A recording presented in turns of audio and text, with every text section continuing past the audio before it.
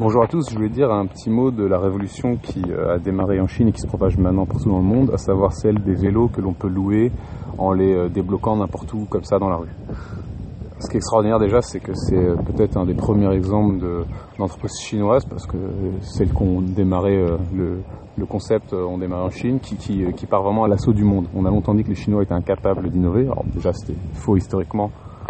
C'est complètement faux historiquement puisqu'ils ont inventé le gouvernail, la poudre utilisée pour les feux d'artifice, l'imprimerie, le papier-monnaie, les pâtes, etc. Donc il y a plein d'exemples dans l'histoire de la Chine d'innovation, mais on disait que plus récemment ils ne faisaient que copier, et ce qui n'était pas faux d'une certaine manière, parce que pourquoi s'embêter à innover quand il suffit de copier ce que les autres font pour rattraper son retard? Donc depuis peu les Chinois se mettent vraiment à innover puisqu'ils se retrouvent aussi à la frontière vraiment du développement technologique et donc ils sont même en mesure de partir à l'assaut du monde avec ce concept des vélos à débloquer partout. Ce qu'ils appellent en anglais dockless bike sharing. Dockless parce qu'il n'y a pas de dock, il n'y a pas de borne où ramener les vélos, et bike sharing, partage de vélos. Alors, s'il fallait résumer en 4 raisons pourquoi ce concept est génial et est en train d'exploser.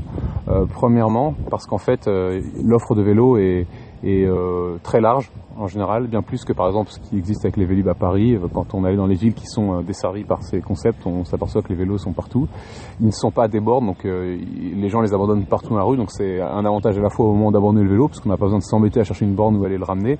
On laisse le vélo où on veut, et c'est un avantage pour ceux qui en ont besoin, parce que du coup on se retrouve avec des vélos disséminés partout dans la ville. Donc ça c'est le premier avantage, pas besoin de s'embêter à le ramener une borne, et possibilité d'en trouver facilement partout, parce que offre très large, dispersée dans la ville. Premier avantage. Deuxième avantage, débloquer vélo prend vraiment 2 secondes. Il suffit d'utiliser l'application, de scanner le code et ça y est, boum, débloqué. Ça prend littéralement quelques secondes. Là où par exemple ceux qui bien sûr ont utilisé Vélib savent qu'il faut aller à la borne. Déjà la borne, l'interface n'est pas très bien conçue. Il faut franchement peut-être au moins 1 minute pour y arriver. Alors peut-être que si on est abonné ça prend un peu plus de temps, mais c'est quand même pas optimal. Ça prend bien plus de temps, donc c'est bien plus ennuyant.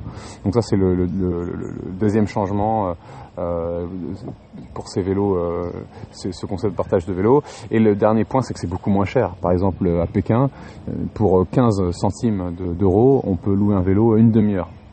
Et il y a même des systèmes d'incitation pour motiver certaines personnes à aller chercher un vélo qui est un peu plus excentré et qui était un peu plus délaissé jusque-là. Donc voilà, pour ces 3 raisons, parce qu'on peut laisser les vélos n'importe où et qu'on en trouve facilement, parce qu'ils se débloquent en 2 secondes et parce que c'est bien moins cher, ce concept est vraiment parti à l'assaut du monde. Donc on a 2 entreprises chinoises qui sont aux avant-postes de cette révolution, OFO. D'ailleurs, ils ont choisi leur sigle parce que OFO, quand on regarde comment c'est écrit, on dirait un petit bonhomme bâton qui est à cheval sur un vélo, et Mobike. Et je crois eux deux, ils disent que ils permettent à 60 millions de trajets en bicyclette de se faire chaque jour. C'est assez énorme. Donc je crois qu'ils commencent à peine à débarquer à Paris. Ils sont aux États-Unis. Moi, j'habite Singapour. Ils sont partout. Voilà donc un bel exemple d'innovation à la chinoise en train de conquérir le monde et qui rend un vrai service.